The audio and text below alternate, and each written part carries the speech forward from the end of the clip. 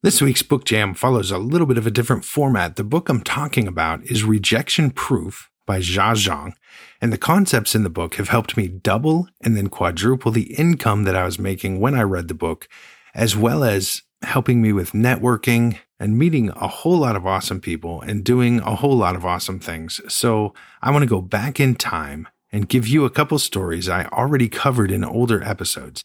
But let's get into the book Rejection Proof in 5, 4, 3, 2, 1.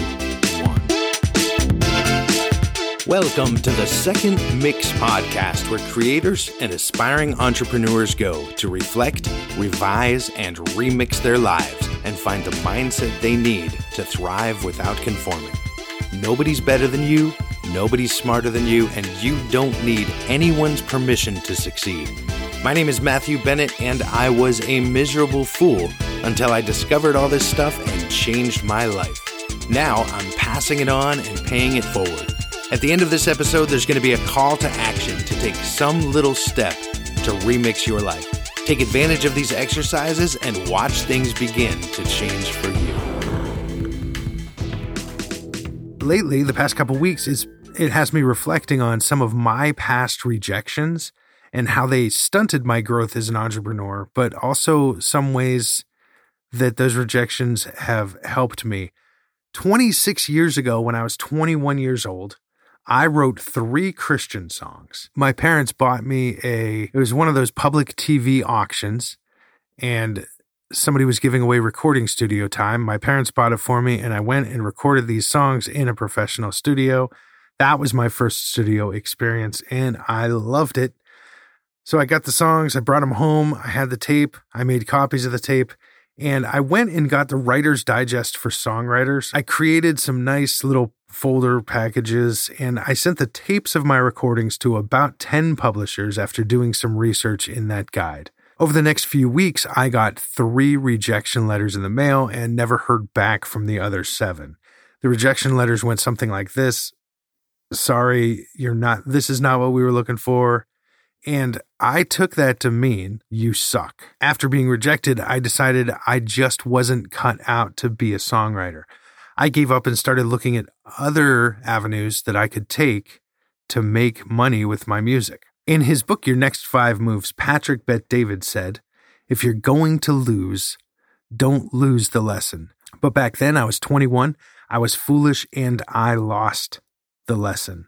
I should have reflected, but I just didn't know enough at that young age. I wasn't hanging out with the right people. I was pretty reserved, so I didn't really talk about my problems or my emotions all that much. And I didn't seek any outside counsel. I didn't ask my parents. I didn't ask my pastor. I didn't ask anybody that I knew how to resolve this. I just decided I must suck as a songwriter. My first 3 songs that I ever wrote got rejected, so I've got to find something else to do. Had I sought out counsel, I would have hoped that they would have said something similar to what I would tell people today, which is that you continue writing music, continue submitting to publishers, call the publishers and songwriters and other people in the industry to find out how to do this, how to get this done, what skills do you need to learn in order to make it, and then go learn those skills. And you keep trying and you keep figuring it out. But back then, it was a lot easier for me just to say, I'm just not cut out to be a songwriter, and I did that after only 3 rejections. Here's a side note.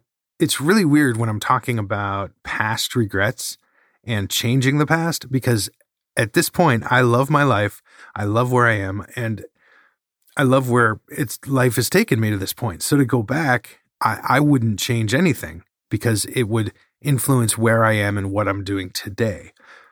But for good or for bad, the lessons we learn can only be applied forward. It's unhealthy to keep wishing things were different, to keep mentally applying the lessons backwards. But it is important to do that analysis and reflect so that in the future you don't make the same or similar errors in thinking and similar errors in judgment. My mentor, Joe Herbert, from the Job Free Economy podcast, said that making mistakes is what is holding you back. If we could go through life without making any mistakes, we would constantly just be moving towards success. I believe that and stick to it, and I look for things that are going to help me avoid mistakes. I do that now, but I didn't do it back then. And speaking of making those mistakes, 23 years after being rejected by those publishers, in that time, I had written, recorded, and produced 6 albums, and I submitted 3 songs. And this was just a couple years ago. I submitted 3 songs for sync licensing. For those who don't know, sync licensing is how you get your songs on TV and in the movies and in commercials. There's services that you send your songs to, and then those services will place your songs as an agent. So I submitted 3 songs, and I was rejected for all 3 of those songs. And at that point, just a couple years ago, I decided that I was not cut out for sync licensing. I gave up as soon as I got the rejections. This is such a parallel to what happened 23 years earlier. And I firmly believe that if just once in those 23 years, if I had reflected on why I didn't make it as a songwriter the first time around and figured that out, I would not have quit so easily the second time around. And that is the detriment that you have in your life when you don't take the time to look at the things you don't like and reflect on them, figure out how to change them, and then change them. My key takeaways from this experience, this 23 years of experience, was this. I didn't ever take the time to even wonder why things weren't working out for me. I was just living a life on autopilot. I was told no, and I just decided, okay, that's not for me. And then I was told no again and decided that wasn't for me. I was living by default. Whatever I got was just what I got. If you want something to happen, you've got to keep reflecting. You've got to keep revising, studying, asking, trying new things, learning new information, trying new things with that new information, and just keep going till you get it.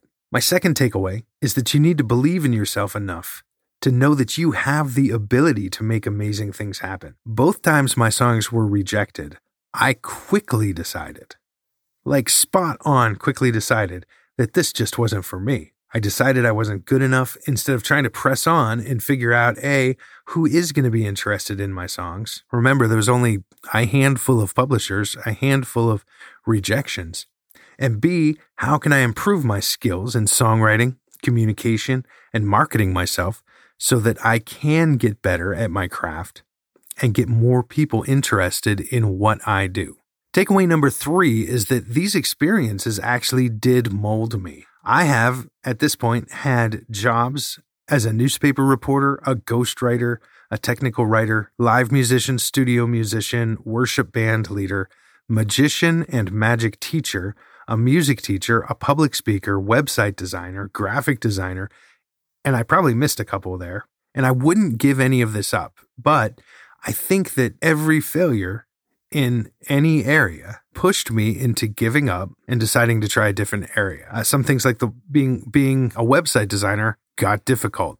I found a couple picky, bad clients who were just on me about everything. And I'm like, this isn't for me. Everything that I did, everything that I was interested in, as soon as it got hard, I gave up and said, I'm going to move on to something else. And this leads me to my final and probably most important point. Consistency is the key. Ira Glass said one of my favorite things ever, and I'm actually going to read it to you here. Nobody tells this to people who are beginners.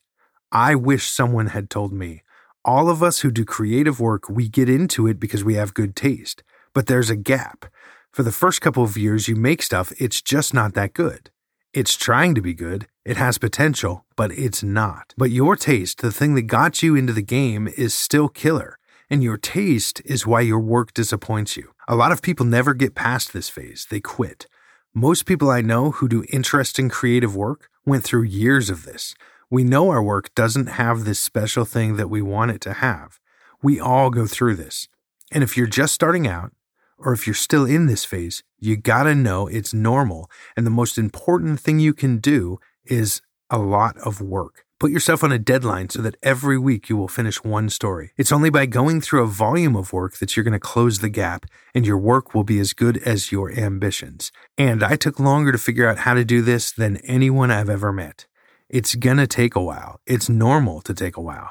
You just got to fight your way through. When Ira Glass said that, it had a profound effect on me because I realized that is what I had been doing the whole time. If my taste got me into the game and it was killer, then my work was going to disappoint me. As soon as I had some tiny little confirmation that my work was not that good, I would quit and move on to something else. If there's a goal that you really want to accomplish, or some passion in your life that you really feel a need to pursue, don't let a handful of failures get in your way. Be consistent, keep doing the work, and looking for ways to improve it, and you're going to end up where you want to. You're going to end up where you want to be.